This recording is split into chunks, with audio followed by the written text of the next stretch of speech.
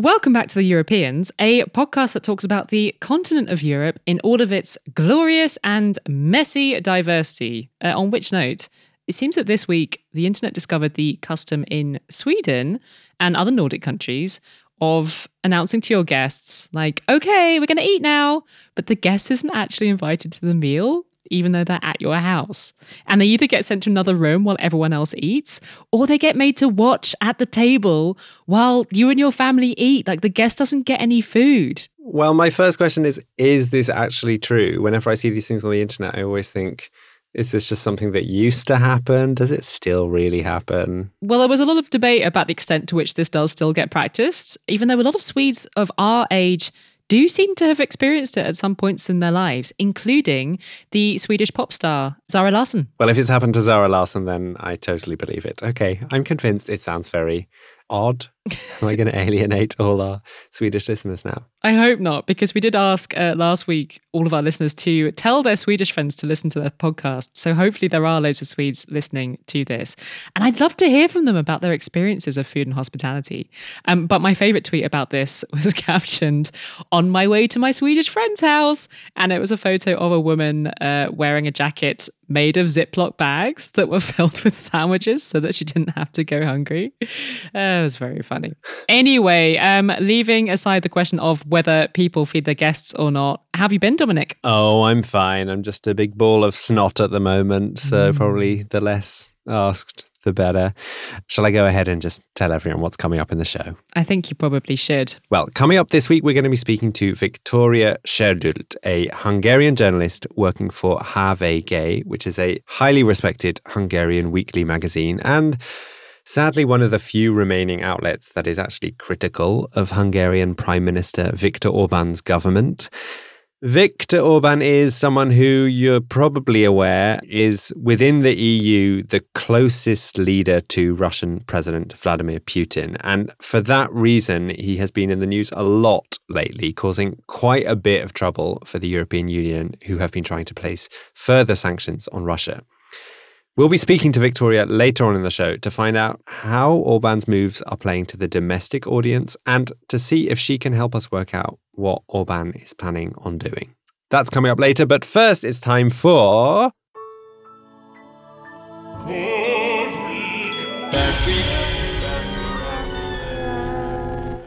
Who's had a bad week, Dominic? It's been a bad few weeks and actually a bad few months for the organisers of Documenta 15, the contemporary art exhibition that takes place in the city of Kassel in the middle of Germany. They will open on June the 18th and stay open for 100 days. But for some time now, the festival has found itself embroiled in an anti-Semitism row.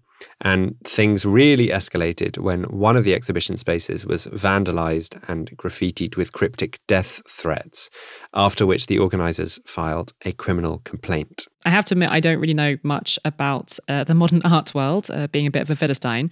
So could you start by telling us maybe about what this whole Documenta thing is? I don't think you're much of a Philistine, Katie. Thank you. Sure, I'll tell you anyway. Documenta takes place every 5 years. I think you therefore call it a quinquennial. Lovely word. It is a great word. The first edition was in 1955. It was launched as an attempt to bring Germany up to speed with modern art after the horrors of Nazism in Germany. The original curator wanted to exhibit work that the Nazis had pretty disgustingly described as degenerate art or entartete Kunst.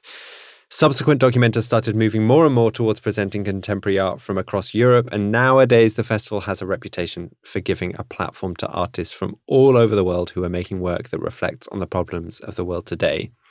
This edition of the festival is being curated by an Indonesian art collective, Ruang Grupa, who are running this year's festival using the core values and ideas of lumbung, which is this Indonesian term for a communal rice barn. So the themes of this edition are things like working as a collective, sharing resources, and equal distribution. That all sounds very nice, but it doesn't sound like setting up the festival has been that smooth this year from what you said a minute ago. What are these accusations of anti-Semitism? Well, the allegations emerged when a local group called the Alliance Against Anti-Semitism Kassel wrote a blog post many months back that accused Documenta 15 of hosting quote, anti-Israeli activists, saying that the curators and several artists exhibiting were connected to the Palestinian-led boycott, divestment, sanctions movement, otherwise known as the BDS movement. And I will immediately mention that central allegation that artists involved support the BDS movement has actually been queried by the organizers. But I'll come back to that in a bit. Ranggruppe, the curators, strongly deny any accusations of anti-Semitism. They say, to be clear, no anti-Semitic statements of any kind have been made in the context of Documenta 15. We strongly reject these accusations and refuse to accept bad faith attempts to delegitimize artists and preventatively censor them on the basis of their ethnic heritage and presumed political positions. So just to go back to the BDS thing, BDS is this global movement to put economic pressure on the state of Israel to treat Palestinians a lot better than they are being treated currently, frankly, and to end the Israeli occupation of the Palestinian West Bank. Is that right? Correct. And without getting into it too much, because it is incredibly sensitive and we could spend hours debating this alone, there is this ongoing and very painful debate about whether the BDS movement is a peaceful way of protecting oppressed Palestinians and should be compared to like the way in which boycotts were used to fight apartheid in South Africa, or whether, I mean, to its critics, it's an anti-Semitic movement. Yeah. And just to be clear, the BDS movement totally rejects accusations that it's anti-Semitic, but it is, at least according to its founding documents, anti-Zionist. That is, depending on what your definition of Zionism is. It's all very complicated and difficult to unpick, and I'm definitely not going to try and give any kind of answer to this debate today. But one thing that's important to know is that the BDS movement is particularly controversial in Germany. Back in 2019, a resolution came to the German parliament advocating against financing any project that calls for a boycott of Israel. The resolution described the BDS movement as anti-Semitic. As you might expect, there was quite some pushback to this resolution, including from some key figures in the German cultural scene, directors from 25 institutions, including the Goethe Institute and Berlin's Deutsches Theater. They said in a joint letter that accusations of anti-Semitism are being misused to push aside important voices and to distort critical positions. Nonetheless, the resolution did get voted through by the German parliament. And so to go back to this art exhibition, is Documenta 15 in support of the BDS movement or not? Well, its curators, Ranggruppe, say they are not. They published a letter in which they said it was never planned to hold events featuring the BDS movement at Documenta 15. And what about the individual artists? To be honest, I don't know for sure. I haven't been able to find a very clear answer. There were allegations of BDS supporting artists in this blog post from the Alliance Against Anti-Semitism Kassel, and at least some of those allegations seem to have been disproven. For example, in that critical blog post, they mentioned that some artists involved in Documenta signed an open letter criticizing the German parliament resolution against the BDS movement. Sorry, but this is another open letter, not the one I mentioned earlier. Apologies for all the many open letters here. Ranggruppe, the curators, say that the fact that these artists signed this open letter and were critical of the German parliament's resolution does not necessarily mean that they are supporters of the BDS movement. In fact, they point out that in this open letter, it explicitly states that the signatories hold different views for and against the BDS movement. The signatories merely agreed that banning discussion of it is dangerous and counterproductive. Ranggruppe responded to this specific allegation of BDS proximity, and they say the accusation of BDS proximity, from which the accusation of Israel-related anti-Semitism is derived, primarily affects people from the global south and especially from the Middle East, and leads to exclusions and disqualifications. And it's in a statement like this that you might be able to understand why many of the artists and organizers have said that some of these accusations of anti-Semitism are in fact racist themselves. And it's clearly an incredibly difficult topic to talk about, especially in Germany, for obvious reasons. Ranggruppe had planned on hosting a forum of discussions called We Need to Talk, a forum looking at art, freedom and solidarity in a world that's seeing rising anti-Semitism, racism and Islamophobia. This forum was launched in response to the accusations that they received of anti-Semitism, but The forum itself then received sharp criticism from Joseph Schuster, the president of the Central Council of Jews in Germany. He wrote a letter to the culture minister of Germany where he said that events had a clear bias against anti-Semitism. A bias against anti-Semitism? Doesn't that sound like a good thing? I also found that statement really difficult to understand. Bias against anti-Semitism. But he is saying that they are not supporting the fight against anti-Semitism, I think. Right. The organisers strongly deny this, but some panellists started withdrawing from the forum after his letter, and eventually Documenta decided to cancel the forum. And then a few weeks after that cancellation, there was this vandalism of one of the spaces that was being prepared for exhibition. It was this space where a Palestinian artist group called The Question of Funding are going to be showing. This group of artists were at the centre of the criticism from the Alliance Against Anti-Semitism Kassel, but in their words, their work is seeking to question, debate and find solutions to the prevalent, constrictive international funding models on which Palestinian cultural institutions continue to depend. What kind of vandalism are we talking about here? Well, there was just some generalised damage to the walls of the space, but the most chilling aspect was the fact that there was graffiti all over the walls, and graffiti that's at first look a bit cryptic, but it's being interpreted as death threats. One of the statements that was all over the walls was the number 187, thought to refer to the Californian Penal Code for murder. Another was the word Peralta, which is thought to refer to a controversial far-right Spanish political figure who was recently caught with a swastika and a copy of Mein Kampf in her bag at an airport. This vandalism, as I said, is being interpreted by many as veiled death threats, and it's also being considered by the curators as politically motivated. And some artists have been very critical of the German media for their role in this anti-Semitism row, arguing that the German media have uncritically repeated inaccurate claims from the original blog post from Alliance Against Anti-Semitism Kassel.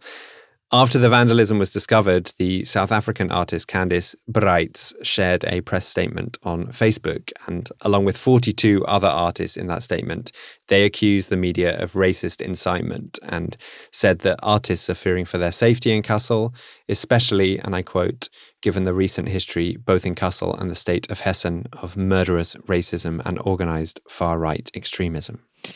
I don't really know how to round out this bad week, to be honest. It's clearly very sad and scary, and it's frankly quite difficult to talk about. In reading up about what has been happening in Kassel, I noticed myself just wanting to find another topic to talk about for Bad Week this week, a topic that's easier to explain, where everyone agrees on definitions of words, because it just feels so difficult to get all the nuance right. And maybe it sounds glib to say it, but there is just so much history involved.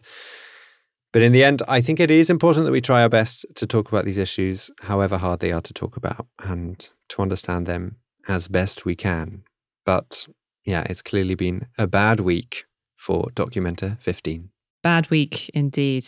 You know, this is just one of those things where it just feels like you can get stuck in this endless loop of people accusing other people of being racist, and then saying, like, your criticism of us is racist. And then it's, you know, it's just the same thing, like layered on top of each other over and over again.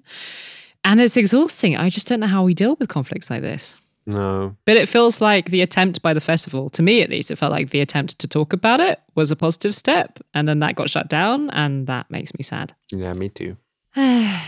Cheer us up with Good Week. Who's had a good week, Katie? Yeah, a bit of a gear change after what we just talked about. But I am giving Good Week to a new draft law in Spain that I'm a little bit in love with.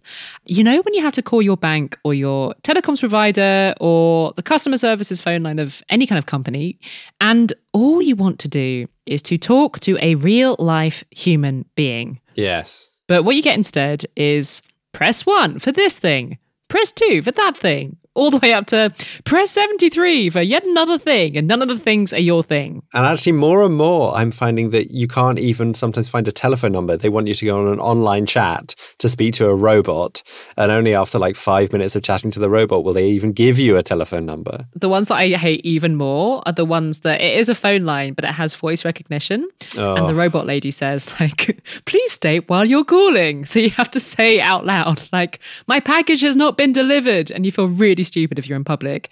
And I always feel like I have to reply to the robot in a really flat robot voice so that it understands you. My package has not been delivered. I really hate these situations because it really feels sometimes like the company is just trying to get you to give up and put the phone down and stop complaining, especially in situations where the phone call isn't free. It's just like a giant scam.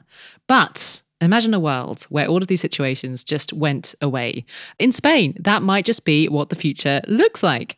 Because there was this bill presented by the government last week, under which, by law, you'll be able to request to just speak to a human straight away. Game changer. Game changer. I think it's a small thing, but it's a thing that will make people's lives better. Why don't we move to Spain? Why don't we? The same bill would also force companies to answer calls within a maximum of 3 minutes, which I know will come as happy news for anyone else who's had to listen to the same song over and over again on the IKEA helpline for an hour.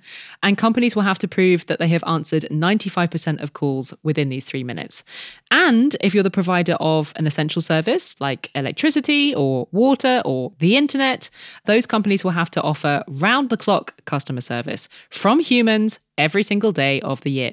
Wow, it sounds amazing, but I imagine some of the companies are not going to be so pleased about this because presumably the robots are cheaper than the humans. Yeah, they're probably not going to be very happy about it. But this new law is only going to apply to utility providers, which are generally pretty big companies, as well as all companies in general that have more than 250 workers or turnover of 50 million euros a year.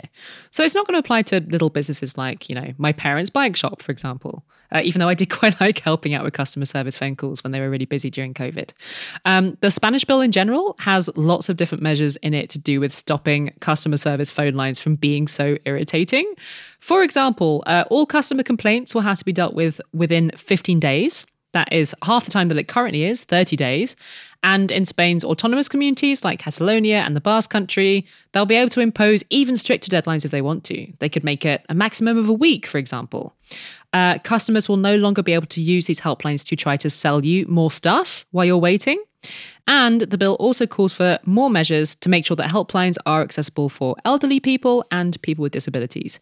Things like having the option to talk to customer services via a video call with sign language, for example. And so what is the punishment if these companies do not manage to get a human to speak to you within 3 minutes?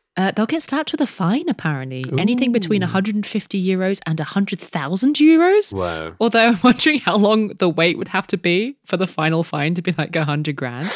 The bill needs to be approved by Parliament, but it did put a big smile on my face reading about it this week. And also, as producer Katz pointed out, Spain's had a really good run of suggesting good and interesting laws recently, including a new law that gives women medical leave for period pain, a law that recognises animals as sentient beings, and a really, really important new law on sexual consent. So yeah, keep it up, Spanish legislators. Hopefully that law that you spoke about a few weeks ago about parental leave for single parents, maybe that'll be next. They are busy, those Spanish legislators. Working 9 to 5. Yeah, they also had a 4-day week trial, didn't they? So they're not working 9 to 5. Working round the clock like one of those utility companies. We've got a few more lovely people to thank this week for joining our band of supporters on the website Patreon and helping keep this podcast alive.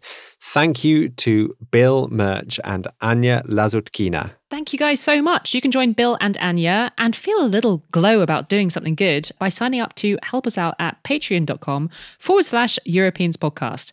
The only reason that we're able to keep making this podcast for whole years after we started it is because of amazing listeners who throw a little bit of money our way each month so that we can pay ourselves and our producers. So go ahead, do it. You can donate a little or a lot. You can pay up front for a whole year if it makes it easier.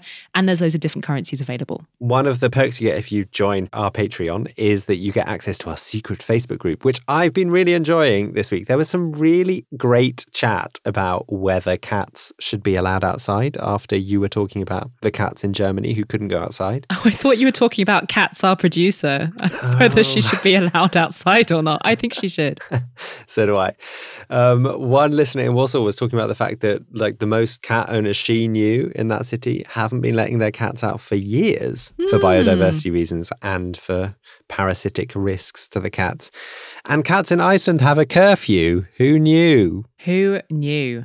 Anyway, it's a really interesting place to find out about things like that are going on in other parts of the world that you might not otherwise know about.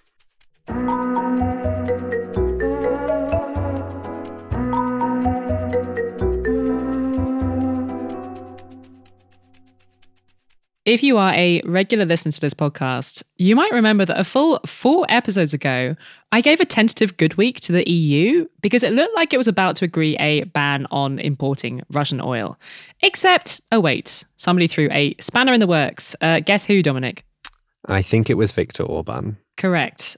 So the EU does now finally have an oil embargo in place, 26 days later than planned.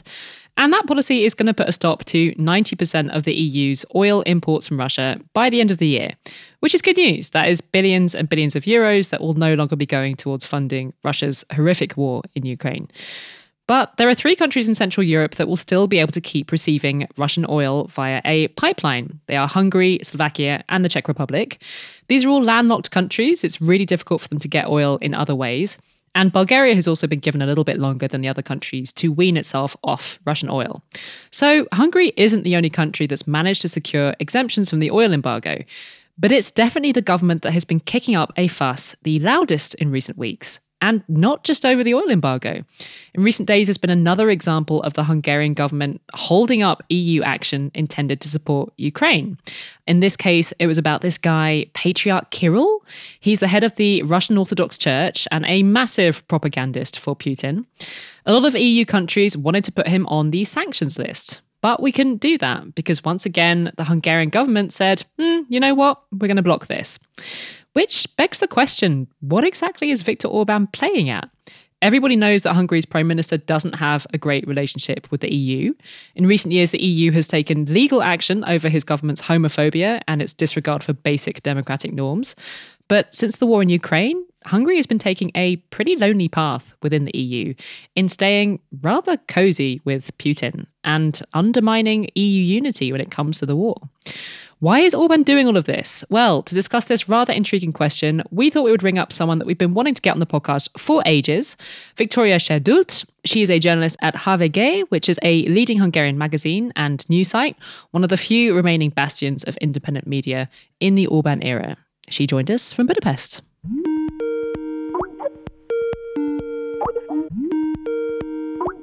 There have been a couple of occasions over the past month where it really feels like Viktor Orbán has got what he wanted from the EU by being difficult. Hungary already had a pretty bad relationship with Brussels. What does that relationship look like now? You're right about that, because bad relationship with Brussels is nothing new in Hungary. But you might remember the 2015 migration crisis. And then afterwards, all the posters in Hungary about blaming Brussels, and then all the Soros campaign in Hungary. So bad relationship is typical within the relationship of Hungary and the EU. The thing is that this time Orbán might have gone a bit too far with the oil embargo, and Patriarch Kirill, of course, who has to be taken off the sanction list. But you also shouldn't forget the relationship of the EU and Hungary has always been also pragmatic, because they need each other.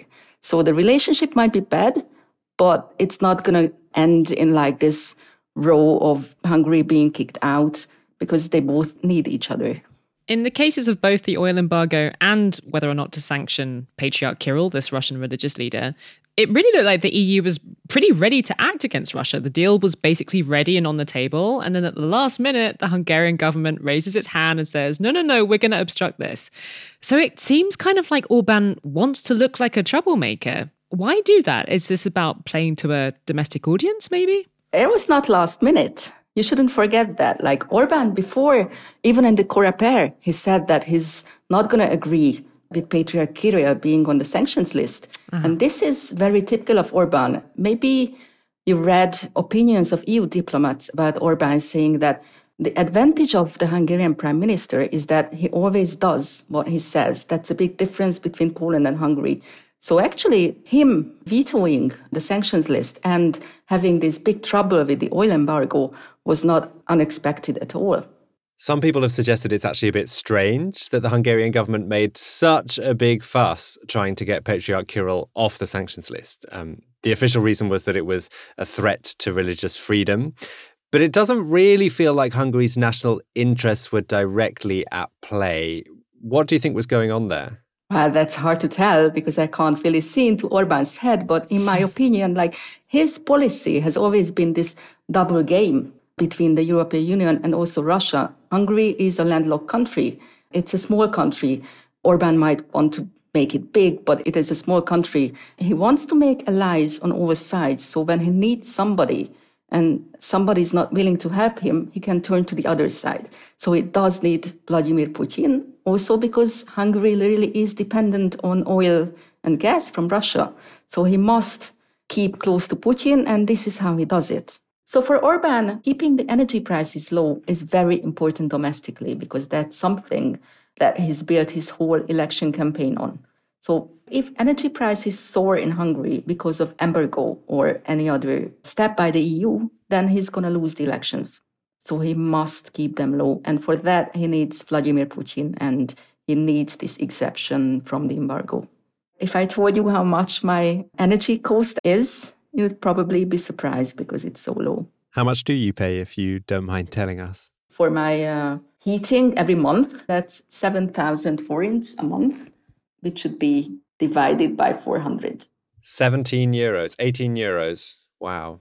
Oh my goodness. So Hungary really has stood out from other EU countries in terms of Orbán being pretty pro-Putin since the beginning of the war.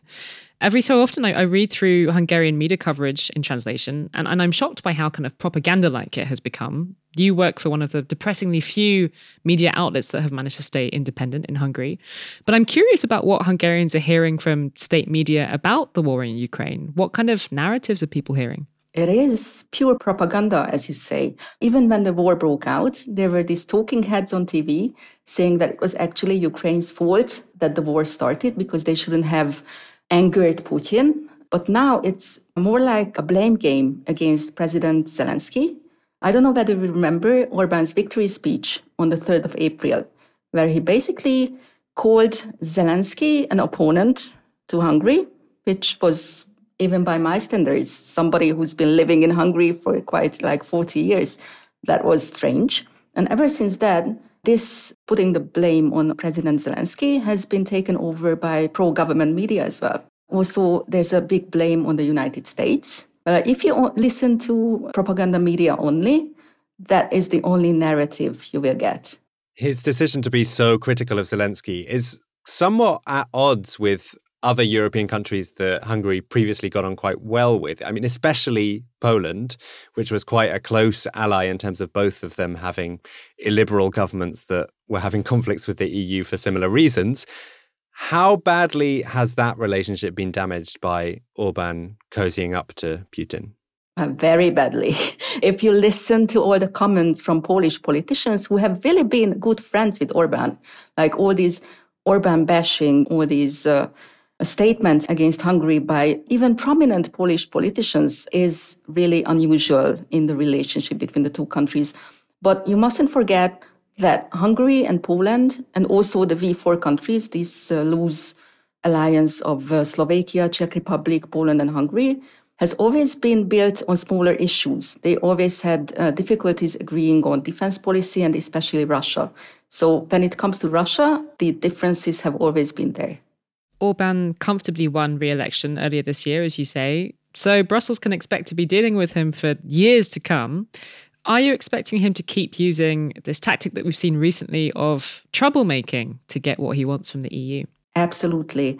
Orbán's policy is based on making himself indispensable. As I said, Hungary is a small country, so Orbán's only chance of getting what he wants is to be the troublemaker and also to have this pragmatic policy of playing a double game, as I said before. He has to play for his domestic audience.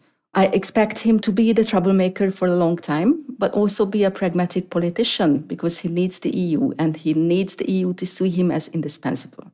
He might seem a troublemaker, but he really is like the longest serving head of government in the EU. He knows exactly how to handle the EU. And actually, for me, it's quite frustrating that the EU cannot do anything against him. even the Commission or the Council, like they need his vote. So they always have to appease him. And that's a big problem. And one of the things he needs from the EU is for them to release this funding that they've been withholding from Hungary because of the way that his government has been undermining democracy. It feels like that's going to be a long and drawn-out process, but isn't Orbán afraid of that money being withheld? Yeah, he is. And that's the biggest tool in the hands of the EU.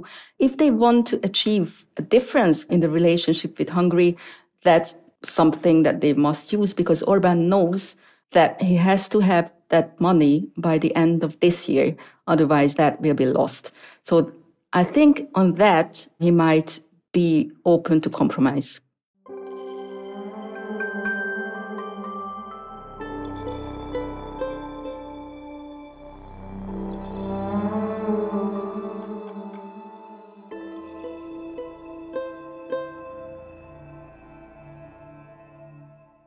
Thank you so much to Victoria for joining us. If you are interested in following news from Hungary, and why wouldn't you be, frankly, she is a really excellent person to follow on Twitter. You can find her at Victoria Sherdult. The link is in the show notes.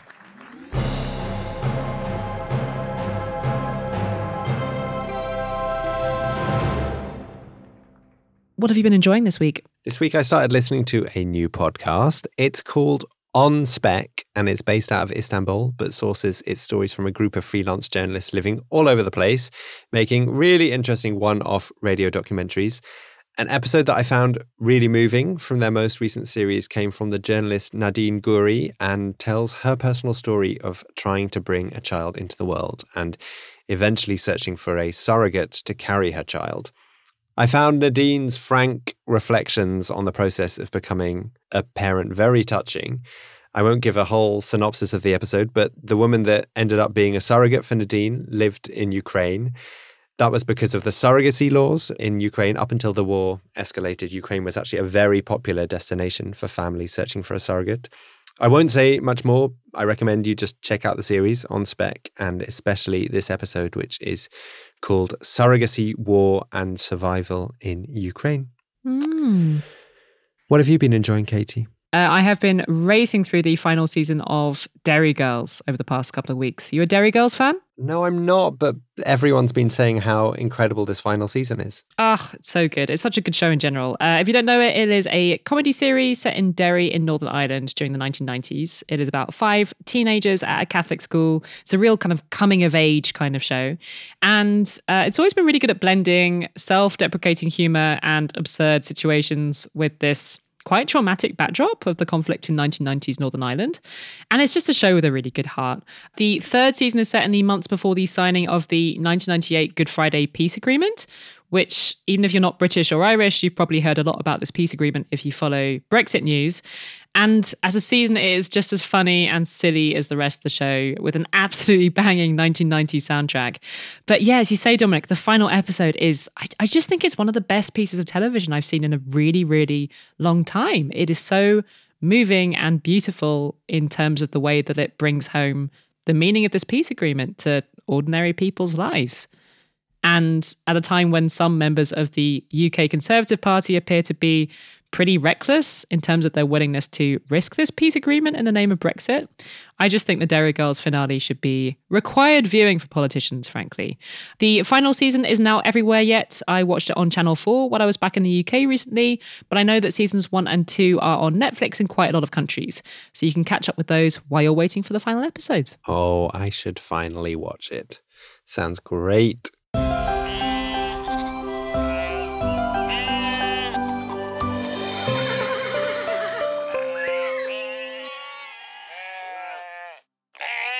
I've got a happy ending for you from a team of scientists at the University of Copenhagen who managed to successfully sequence the genome of a victim of the Pompeii eruption for the first time ever. Wow. What does it mean, though? It means that the scientists managed to extract DNA from the remains of a victim, which in itself is quite amazing considering the violent eruption took place in AD 79. And they then managed to successfully sequence that DNA, making it possible to compare the DNA's genetic codes to other people in the region and find out about some of their characteristics. What kind of characteristics? Is it like their hair color and stuff? Well, it seems like the guy had tuberculosis when he died. Oh, wow, bummer. Sorry, not as fun as hair color. But it has led the scientists to speculate whether that is why his remains were found inside a house, not outside trying to flee like most other bodies that have been found. He was actually found with the body of a woman whose DNA they sadly weren't able to fully sequence, but they discovered that she was over 50 years old and had osteoarthritis. Sorry, you said this was a happy ending, Dominic. What's the deal? Sorry, I realise I may have gone a bit off track here. But look, it's very happy news for the scientists who found it. And they found it very interesting to see that the DNA shared similarities with modern individuals from central Italy. But it also shared similarities with groups of genes that were more commonly found in Sardinia, suggesting that there was quite some genetic diversity in Italy during that time. The successful study now opens the door for scientists to extract more DNA from victims of Pompeii, as up until now, it was not actually certain that their genetic material would have been preserved by the catastrophe. But it was, so hurrah. Hurrah. We'll be back next week talking about a really, really interesting plan in the Netherlands to bring the law up to date with the fact that a lot of families these days have more than two parents. Don't miss it. In the meantime, you can find us on Twitter, not tweeting about Swedish food and hospitality habits, but tweeting about lots of other interesting stuff at EuropeansPod. And we're on Instagram at Europeans Podcast. This episode was produced by Katie Lee, my co-host, and Wojciech Aleksiak. Kat Laszlo, our other producer, is off working on some other exciting episodes at the moment. We are a member of the Are We Europe audio family. You can go and check out their other audio offerings at areweeurope.eu/audio-family. Is that right? Yes, that's right. They'll find it. They're smart people. See you next week, everyone. Bye. Peace, lads.